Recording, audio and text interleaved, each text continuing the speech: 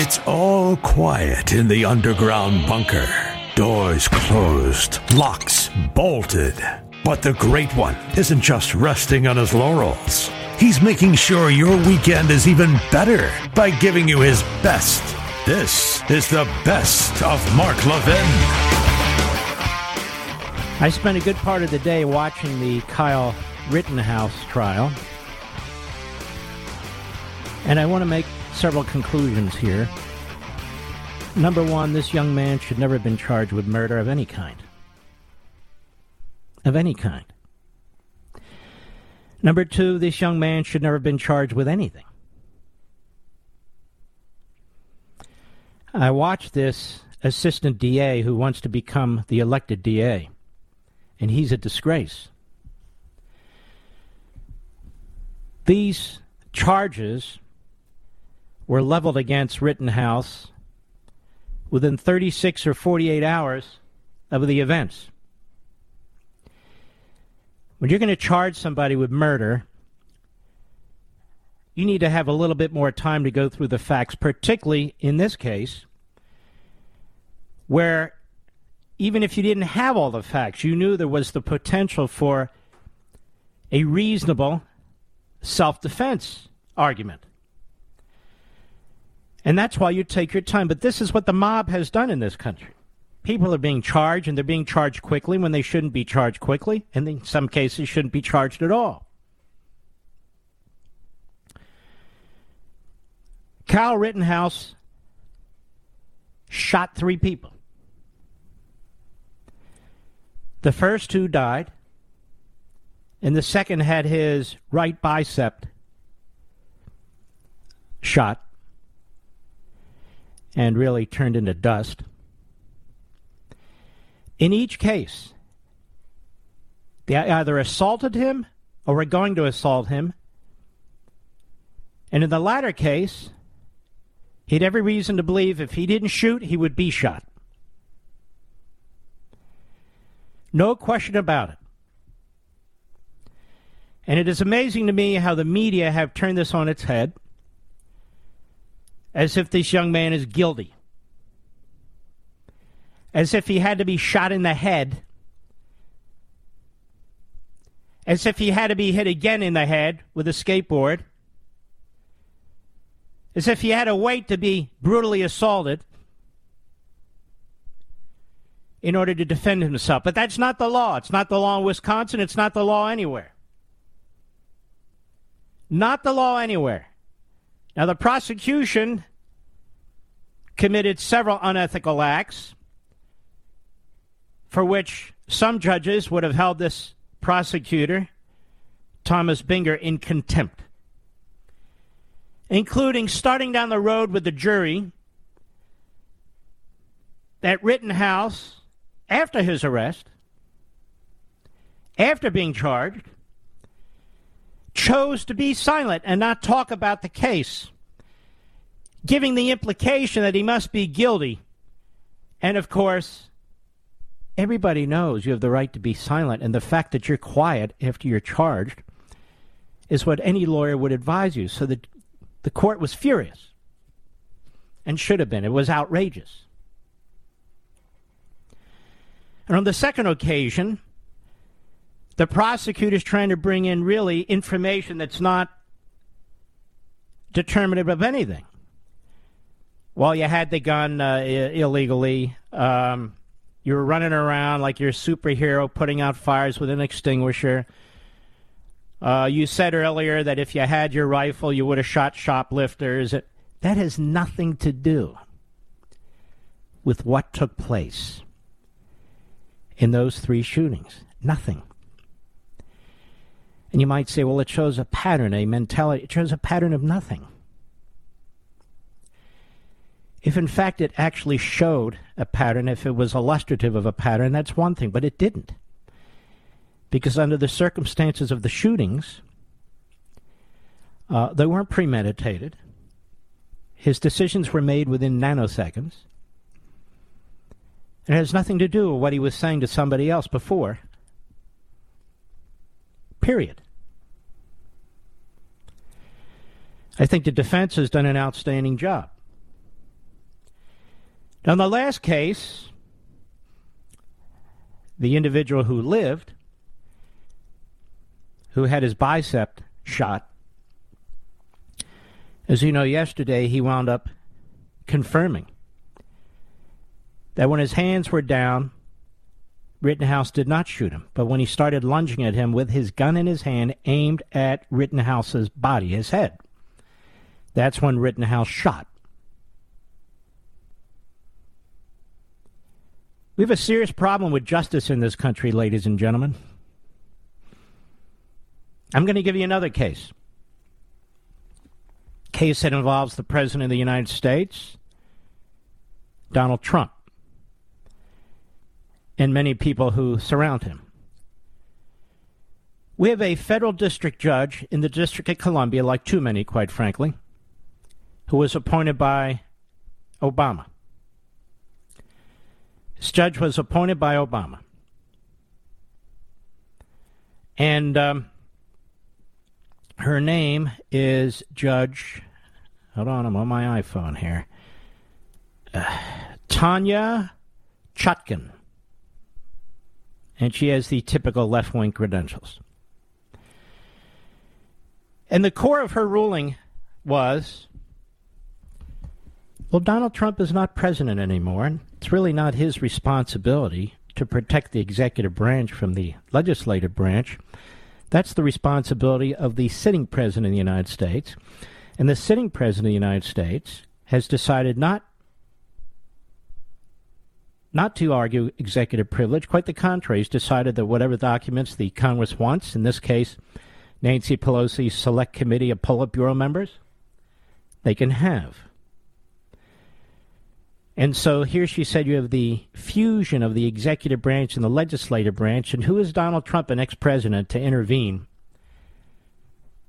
because he doesn't want certain documents turned over? That's one of the stupidest arguments I've ever heard. First of all, just so you know, there is no definitive Supreme Court decision broad enough to use as precedent in this case. But I want to make a point to you. If Congress has the power to subpoena the presidential documents of a former president, they want texts and emails and documents at the National Archives and so forth and so on. Particularly a committee like this, where the Democrat Speaker of the House decided on who the Republican members were and rejected every single proposal by Kevin McCarthy, the Republican leader. She decided who every member of this select committee would be, including the reprobates and ever-Trumpers. But that aside, clearly you're protecting the executive branch when an ex-president asserts that he has the power, the authority to assert privilege over certain of the pieces of information being demanded by the House Democrats and these two reprobates. Because that information doesn't suddenly become available to Congress because we're talking about an ex-president. It doesn't suddenly become Congress's right to collect whatever they want, how much they want, from an ex-president of the United States by going into the archives and going after his official documents and electronic communications now that he's out of office. And this argument that Joe Biden is best positioned to determine how to protect the executive branch is preposterous. It's his party that's leading the charge in the House. Moreover, not that it will happen, but the fact is, at least now, Donald Trump is a potential competitor for him in the next election. I'm not arguing that Biden will run, but I'm making the point that what the judge said is idiotic. So these political considerations are what the judge took into consideration and not the Constitution and separation of powers. Joe Biden isn't going to assert executive privilege over these documents during the Trump presidency because he hates Trump. He's not going to assert executive privilege over the documents, even if it means protecting the executive branch. Because Trump's in the other party, and his party wants the documents. He's not going to assert executive privilege in this case, because at least he might be thinking he'll be running against Trump. And so whatever dirt can come out, whatever this Stalinist committee can pull together and use against Trump and his administration, all the better. That is what's going on. This is the idea of justice. This would be the same president, Donald Trump, who was the victim of the same Democrat Party, the same Obama-Biden administration, the Hillary Clinton campaign in this Russia collusion farce. It is the greatest fraud ever committed against the American people politically, ever. And the Democrat Party joined forces. The Democrat Party joined forces with the FBI, intelligence agencies, and even the Russians to try and destroy candidate Trump, President-elect Trump, and President Trump. It is my contention that Obama, Biden, the Attorney General of the United States back then, Comey, we know Brennan, and Clapper knew that Hillary Clinton and her campaign were pushing for this Russia collusion issue. They knew. How do we know? Because last October, make that October 2020, Radcliffe, the then Director of National Intelligence, declassified and released documents that demonstrated.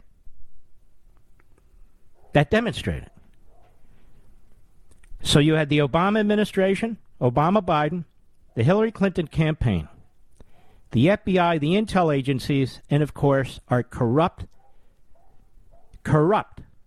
media, colluding, conspiring to do what? To destroy candidate Trump and then to destroy Trump. And they never stopped. They were unrelenting. We had a criminal investigation triggered as a result of what Hillary Clinton and the Democrats did.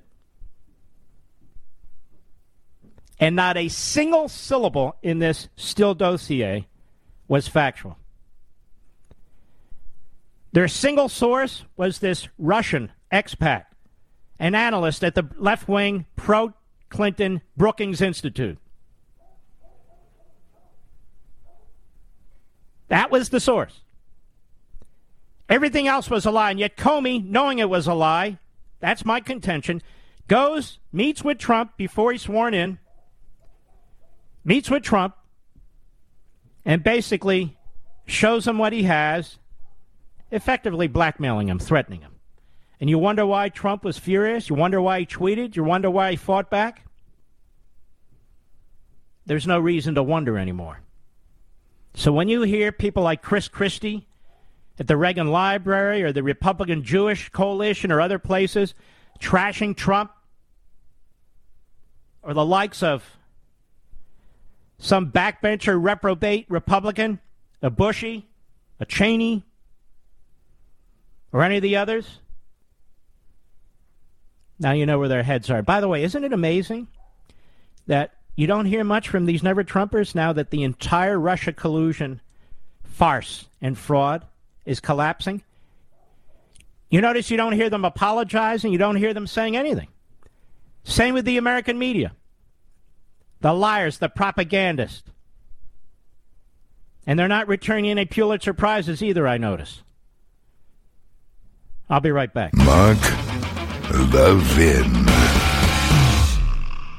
In today's digital age, where cyber threats loom larger than ever, safeguarding your personal information is paramount. So why is Congress considering a law that could put your credit card data at greater risk of being hacked and exposed to foreign networks? This Durbin-Marshall credit card bill could jeopardize your financial data, make it more susceptible to cyber intrusions.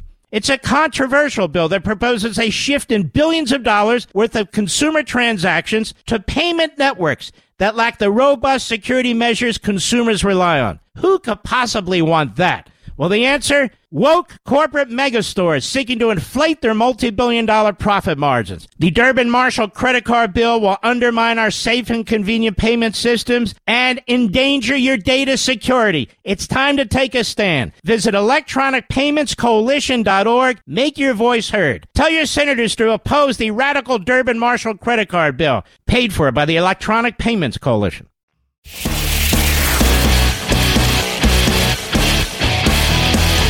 Making your weekend even better. This is the best of Mark Levin. In Trump Time, the Journal of America's Plague Year, Peter Navarro. This is a fantastic new book that just came out. Peter, how are you, my friend? Mark, I can't be happier being on your show tonight. I got to congratulate you. I'm calling you the Million Book Man. Forget about the dollars. And I'm rooting for you, by the way. There's a cameo of your book in my book, In Trump Time. And there's also a little story about the guy you're probably going to have to compete for bestseller of the year. I know you're going to win because Woodward, I show him actually in one of the scenes in the In Trump Time book where I'm actually there, and he relies on two anonymous sources, which do not equal a fact, by the way. Right. And I show him to be the propagandist he is. So good for you, Mark.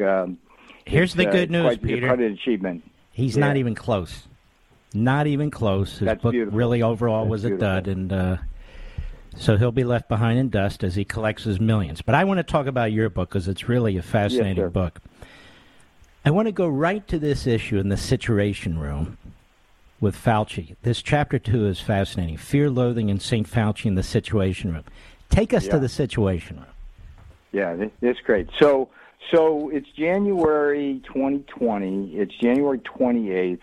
The president has dispatched me to the Situation Room. He's already decided to pull down the flights from China, but he needs the support of this nascent task force, right? So I walk in there, Mark, and there's four guys I see there I know I'm going to have trouble with. You got Mulvaney, the acting chief, at the end of the table. You got Pompeo's hack on my left shoulder. I'm looking across, see if you get this, the Orville Redenbacher doppelganger.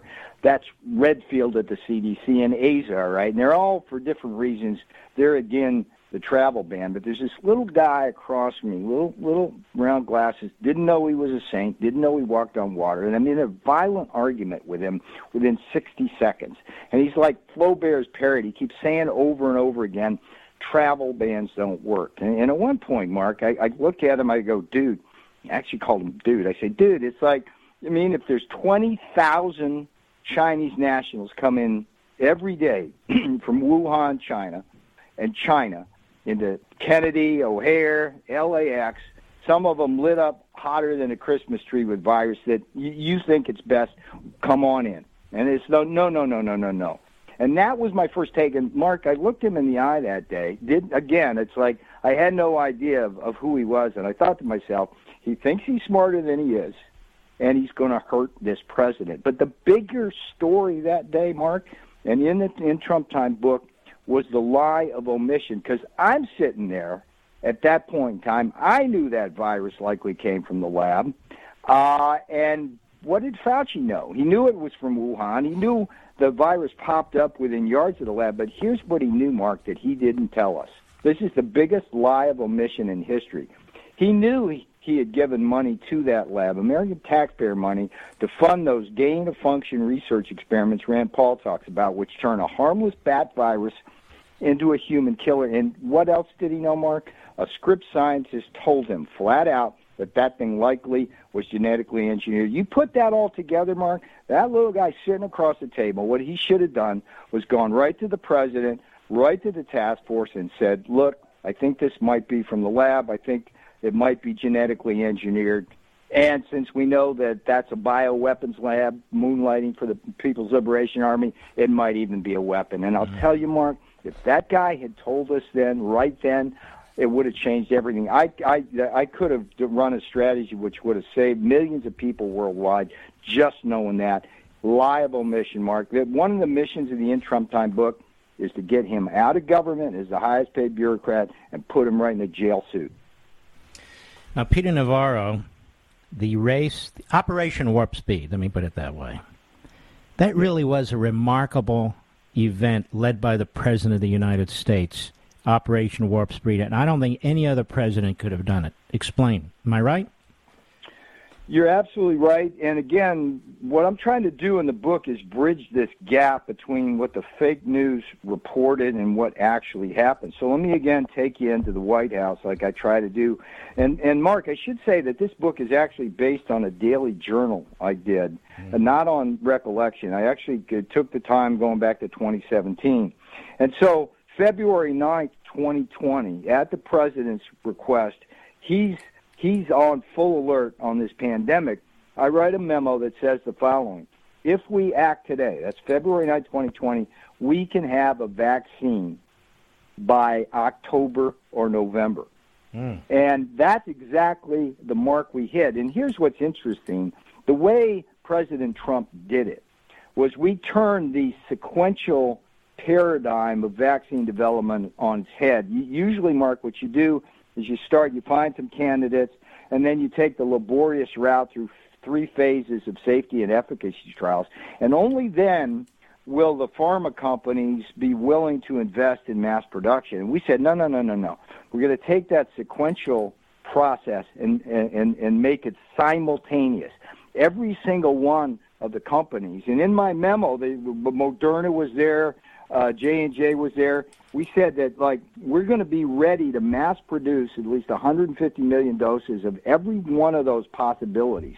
And if some of them didn't hit, that would be the best money that ever got, quote, wasted, because at least we'd be ready. And so when this thing hit, we would be ready. And there's later in the, I'm into homages, and there's an homage to Perry Mason. It's the curious case of the delayed vaccine.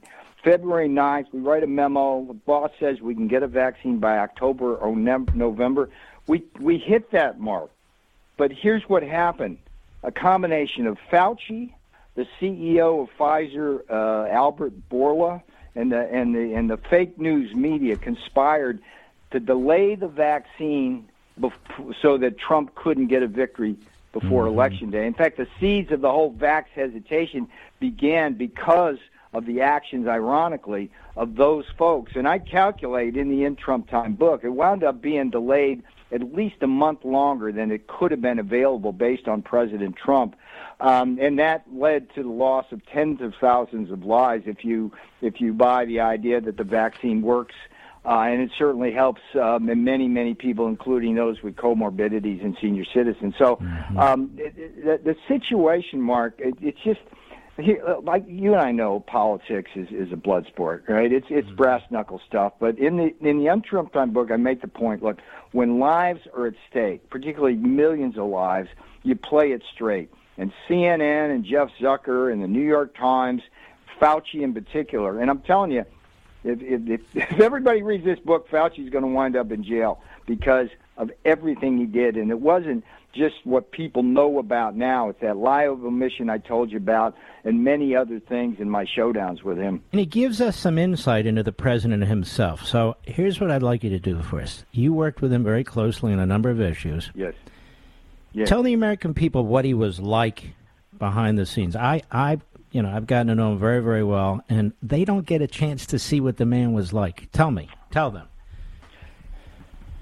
Some of the best times during the administration was in the Oval Office when I was with the trade team or with some other members of the administration, just watching him effectively hold court on an issue that was critical either to the economic or national security of this country. And he's always extremely engaged. Now, what do I find him? I find him funny. I find him charming. At times he will interrupt somebody like almost immediately when they begin to speak because he can finish their thoughts before they can.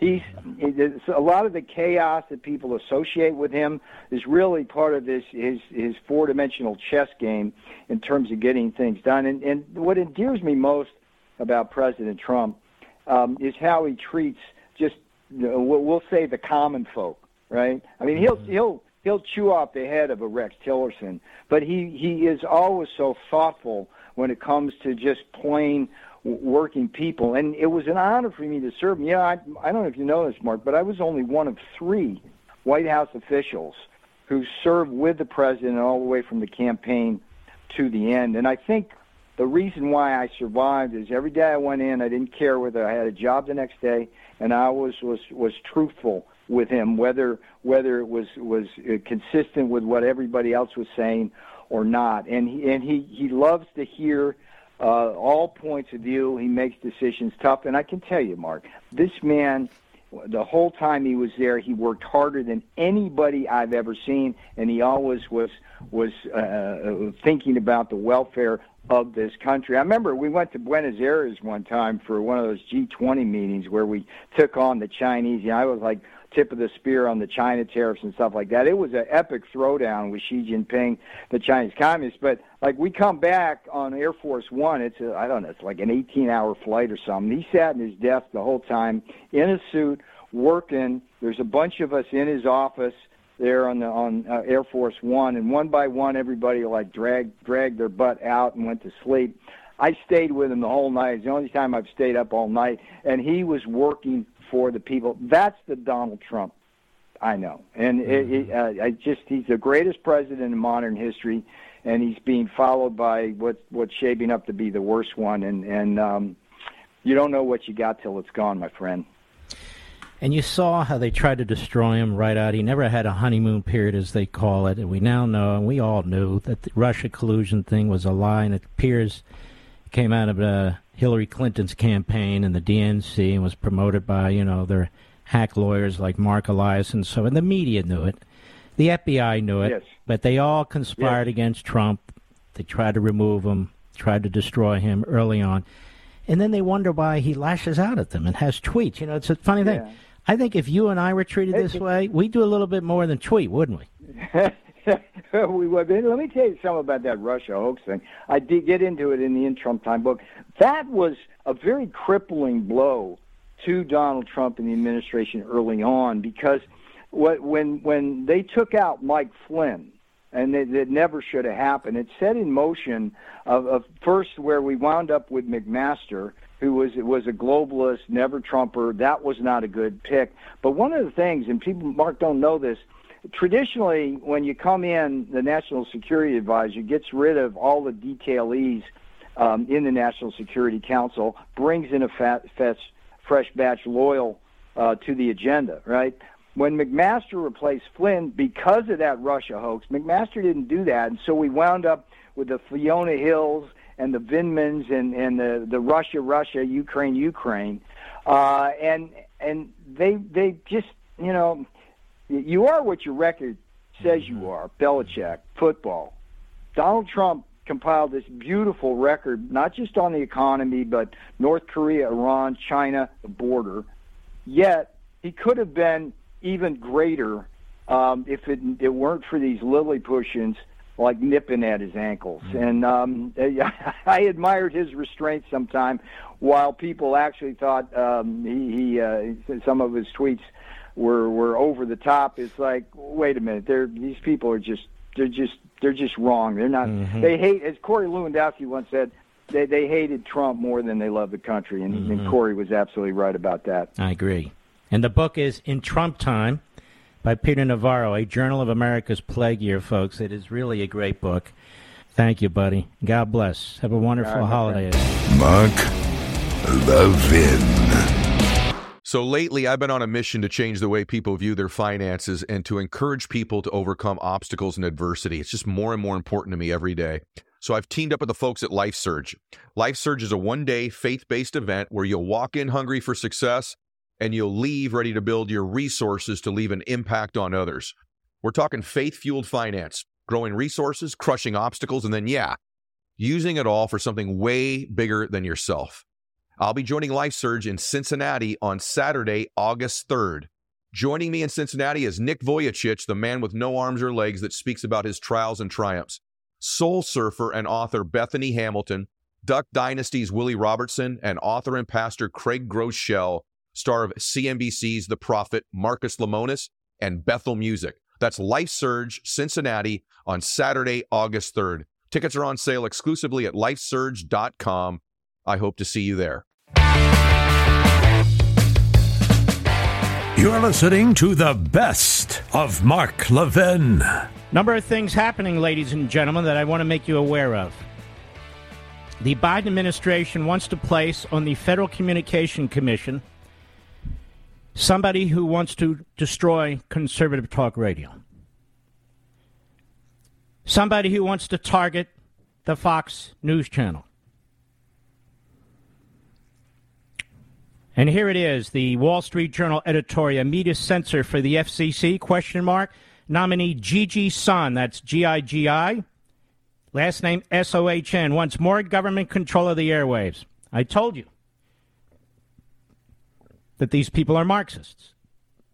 When I worked in the Reagan administration, the push was for less government control of the airwaves. So you had a massive deregulation of the media. But of course, under Biden, things work the other way. Negotiations over the multi-trillion-dollar spending bill are consuming Washington. But Biden's effort to supercharge the regulatory state is also steadily advancing. The latest example is nomination of progressive partisan, I don't know why they can't call these people what they are, American Marxist Gigi Sohn, S-O-H-N, to the Federal Communications Commission.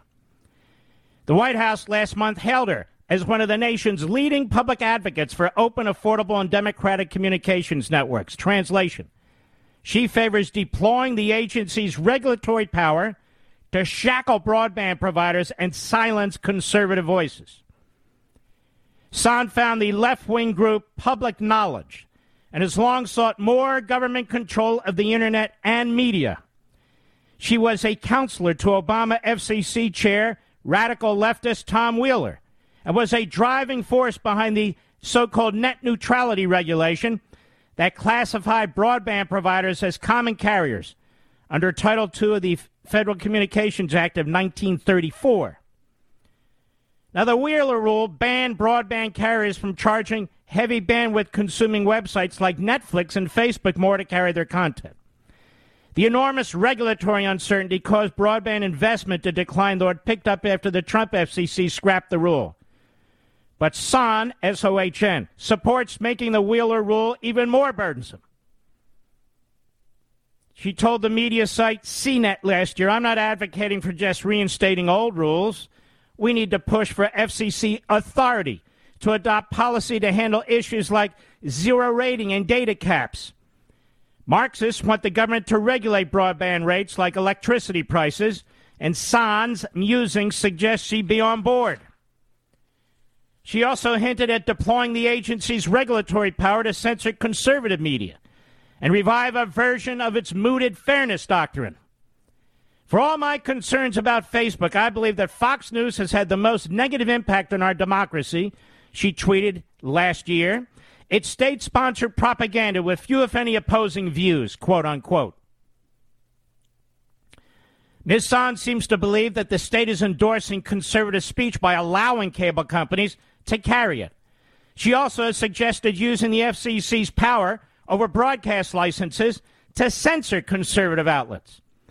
After Tribune Broadcasting abandoned its merger with the conservative-leaning Sinclair Broadcast Group in 2018, she declared, and I quote, "Today is a good day for every American who believes that diversity of voices in the media is better for our democracy, and urged the federal government through the FCC to, quote, look at whether Sinclair's qualified to be a broadcast licensee at all," unquote.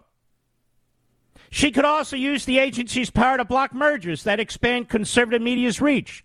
Left-wing activists have petitioned the FCC to block the sale of a Spanish-language radio station in Miami to conservative-leaning America CV Network, which Democratic Congress members suggest in a letter to the agency wasn't operating in the quote-unquote public interest and might have propagated election misinformation. In other words, the American Marxists, their media, their Democrat Party, their bureaucrats, their would-be bureaucrats, want to control speech.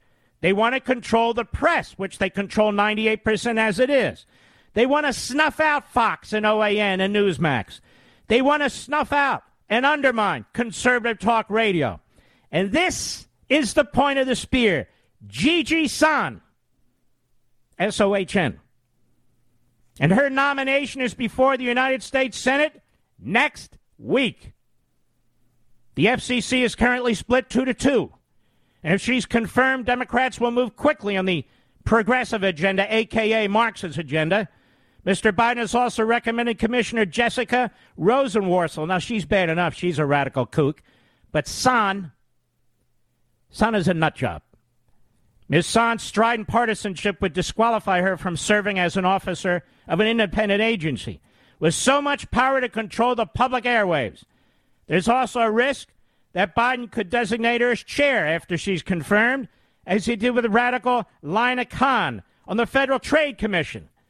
The Senate Commerce Committee plans to hold a confirmation hearing for San next week, and senators of both parties need to ask her some tough questions.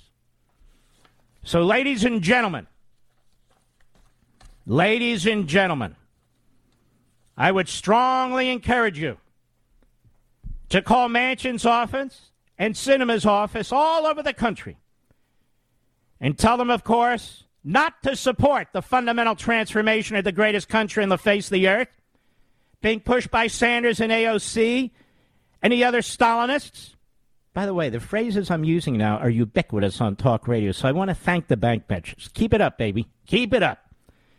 But, ladies and gentlemen, they need to also be told that you want an objective, independent Federal Communications Commission, and that Gigi San, S-O-H-N, that Gigi San must be defeated. She must be defeated. She has no right to sit on the FCC and to use the authority like she's a Stalinist against free speech and freedom of the press. So you see the difference between a Reagan administration and a Biden and Obama. Reagan wanted to open up debate. He wanted to open up the exchange of ideas because that's what we believe in. That's what the founders believed in. But not the radical left in America, the American Marxists. The FCC is enormously powerful, ladies and gentlemen, enormously powerful. And if you like watching Fox or AON or Newsmax, or you like listening to this program and conservative talk radio, you best contact Manchin and Sinema and make it abundantly clear that this radical extremist must be rejected because somebody in the Biden administration is trying to shut down free speech and freedom of communication. It's bad enough what's going on in this country with the New York Slimes and the Washington Compost, with the Constipated News Network and MSLSD, with CBS and ABC and NBC. It's bad enough that they refuse to even acknowledge that half or more of the country shares beliefs different than theirs. But this woman will unleash a war against speech. She's a censor. She'll unleash a war against cable programming that you like.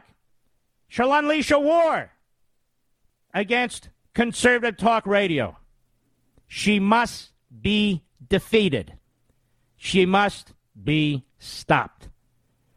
I'll be right back. Mark Levin. Seeking the truth never gets old. Introducing June's Journey, the free-to-play mobile game that will immerse you in a thrilling murder mystery. Join June Parker as she uncovers hidden objects and clues to solve her sister's death in a beautifully illustrated world set in the Roaring '20s. With new chapters added every week, the excitement never ends. Download June's Journey now on your Android or iOS device, or play on PC through Facebook Games.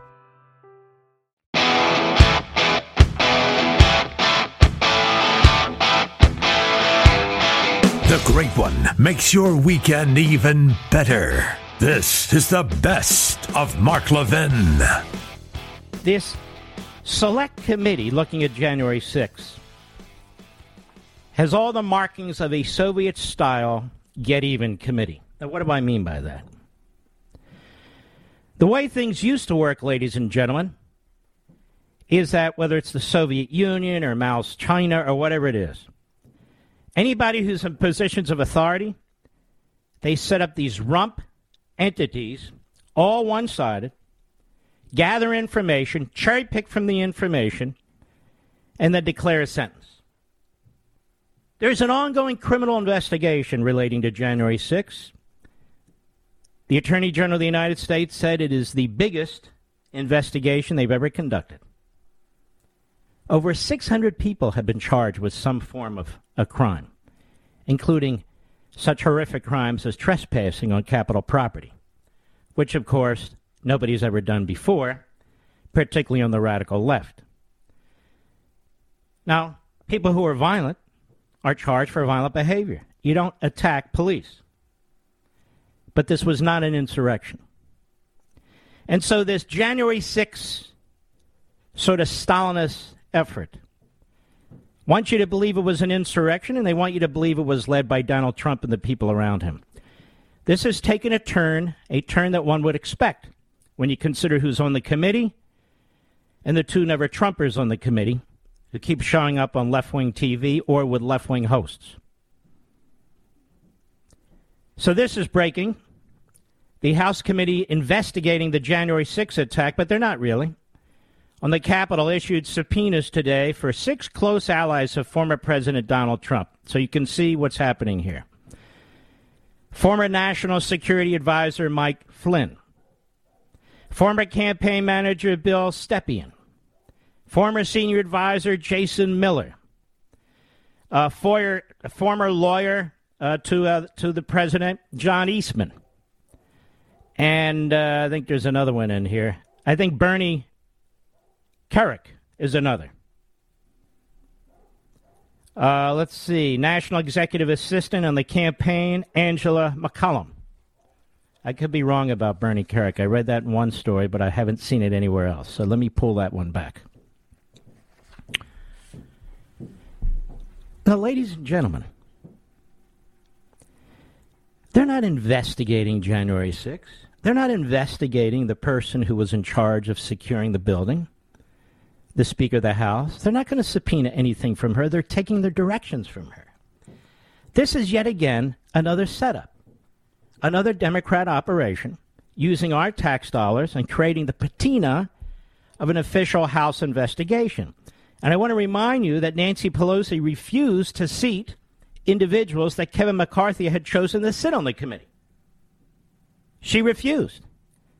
And you can tell by what the committee chairman says, by what this reprobate Adam Kinzinger says, and, of course, Liz Cheney and others, what they publicly say. That there is no intention here other than to try and smear the former president of the United States. And you know what's interesting? No matter what any of them have said, no matter what any of them have written, there is no tie between any of that, whatever that is or may be, and what took place on January 6th. Nothing. And the House of Representatives, even with this rump, Stalinist-like select committee, has no jurisdiction or authority of any kind to conduct criminal investigations. They're not capable of it. Can you imagine? Can you imagine? So they're going fishing. They want to find anything they can that might be embarrassing. The president may be saying, isn't there anything we can do about this? Tell Pence XYZ. Look at that. He was trying to overthrow this, that, and the other. Right. Doesn't mean any of that.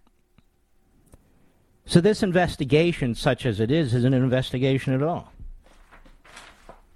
It's another PR effort. Liz Cheney trying to survive. Adam Kinzinger wants to run for higher office now that his congressional seat has been eliminated by the Democrats in the state legislature. And, of course, the Democrats doing the bidding of their Eva Nancy Pelosi, because that's what they do. That's what they do. And so it's amazing to me that there's no subpoenas about Nancy Pelosi, what she did the days before. Nothing. Absolutely nothing. And there won't be any. And there won't be any. All right, I want to move on. The media in America are both racist and anti-Semitic, like much of the Democrat Party. It's unfortunate, but it's the truth. And when you embrace this American Marxism ideology, that's the nature of the beast. Michael Eric Dyson continues to show up on MSNBC despite the fact that what comes out of his mouth is nothing but pure bigotry and hate and vile racism. It's constant. It's constant. And he's not the only one. Now, you may have heard some of this today, of course, but you didn't hear me talk about it yet. Why is he on MSNBC? Does he bring some profound intelligence or substance or wit? No. It's because he says some of the most disgusting, poisonous, cancerous things that can be said. They can be said. Now, Winsome Sears is the lieutenant governor-elect of the Commonwealth of Virginia. She's obviously black. She's obviously of Jamaican heritage. Her family came to the United States. They love this country. She became a naturalized citizen. She served in the United States Marine Corps. She started a small business. She's been in politics to some extent in Virginia. She runs for lieutenant governor and she wins. And she's supported, not just by black and brown people, but an overwhelming number of white people. Therefore, she's a sellout. I've been talking to you about this now month after month, because in American Marxism, if you do not embrace Marxism in your minority, it is said, how many times have I said this, that your mind has been colonized, imperialized, that you're nothing but a black face promoting the white supremacy, white dominant agenda. I have said that day after day. This is what critical race theory is about. This is how it works. And that's exactly what they've tried to do to Winsome Sears. Never mind the fact that Terry McAuliffe defeated two black women to be the nominee of the Democrat Party for governor of Virginia. And so you can see the ideological racism and the ideological Marxism has a home in the Democrat Party. It also has a home in the American media. It has a home in the American media. And this guy, Michael Eric Dyson, is a tenured professor. He should be fired. His ass should be thrown out on the curb and let him make his way instead of having a cushy job. But ask yourself if Michael Eric Dyson would even be allowed on the Fox News channel given his racist rants and attacks. No way. But not the same at MSNBC and CNN. Anything goes. Cut to, go. They want credit for breathing. They want credit for having lunch. They want credit for having hair in the morning or getting up and brushing their teeth. Look, I've made an achievement that should be noteworthy. No, you are doing what all political figures must do, make choices. The problem is here, they want white supremacy by ventriloquist effect. There is a black mouth moving, but a white idea through the running on the runway of the tongue of a figure who justifies and legitimates the white supremacist practices. Now listen to that one sentence. Media Matters should be talking about him, but they won't because they're on the same side of this battle. American Marxism. This man is a buffoon. He's a clown. Talks about ventriloquist. To say that about another human being who's accomplished more than this clown has ever accomplished, I can tell you that, is really shocking. You see, it's never been about racism. He's attacking a black woman who's got all these magnificent credentials, and she just won an election in a hugely majority white state. And rather than even give her credit, she's a ventriloquist, you see, a black mouth with white supremacist thoughts and words. This isn't about racism. It's not about equality. It's not about equity coming out of Michael Eric Dyson's mouth. This is about his Marxist agenda, which is the whole point about critical race theory. Race is used instead of the proletarian bourgeoisie. It's white versus black. It's white versus people of color. And what Lieutenant Governor-elect Sears has demonstrated is they're wrong. She just got elected lieutenant governor, a female black person, first time in the history of the Commonwealth of Virginia, the South. This is why they hate the Industrial Revolution and capitalism, because the Industrial Revolution demonstrated that Marx was a fraud, that his ideology was thoroughly defective.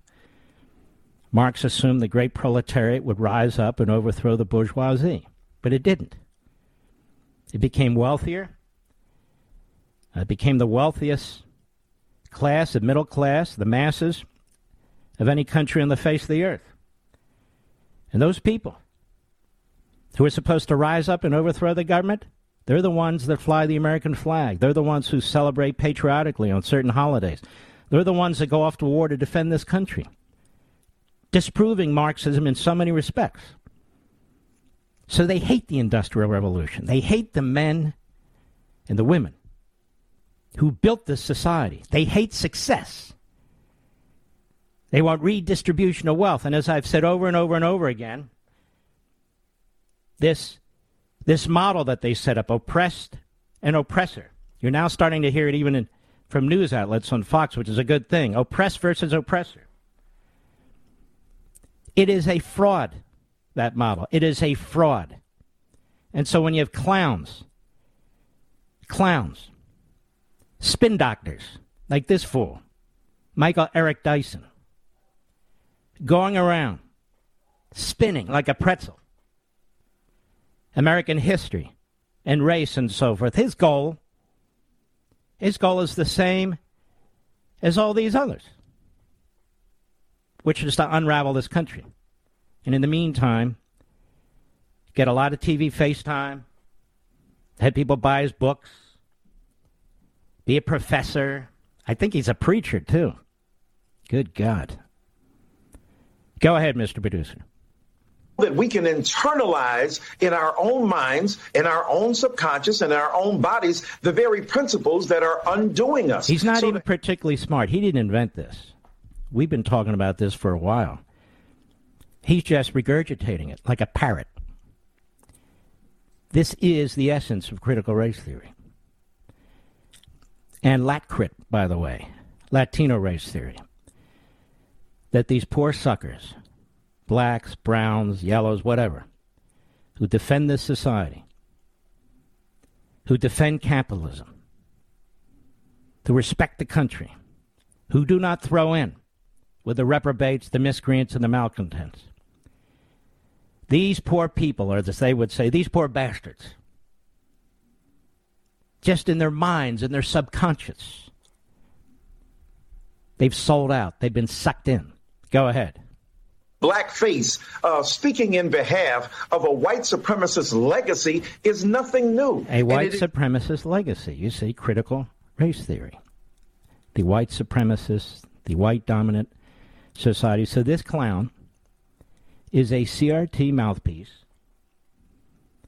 And he goes on TV, and this is the crap that he pushes. I've got more. I'll be right back. Mark Levin.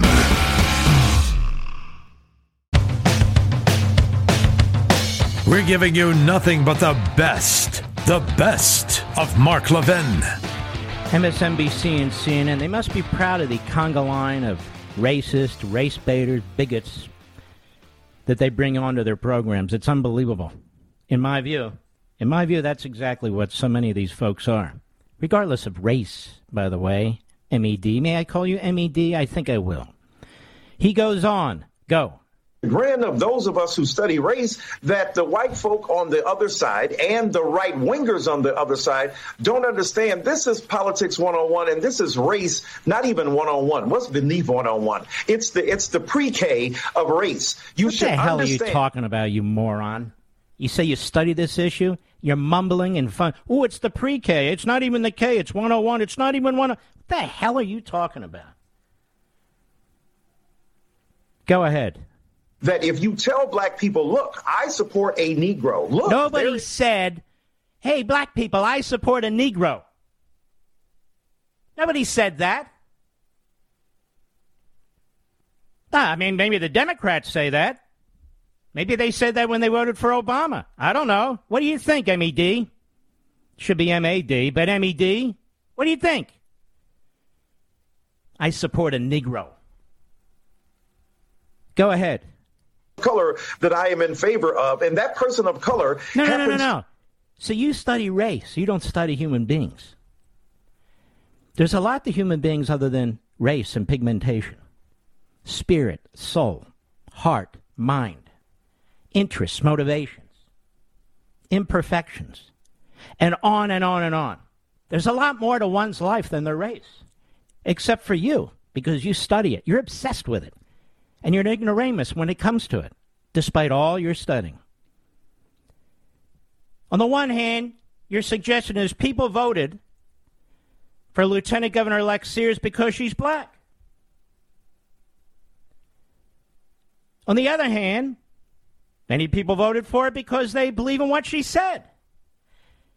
And either way, according to you, it's racists. It's white supremacy. If you vote for somebody because they're black, you want what?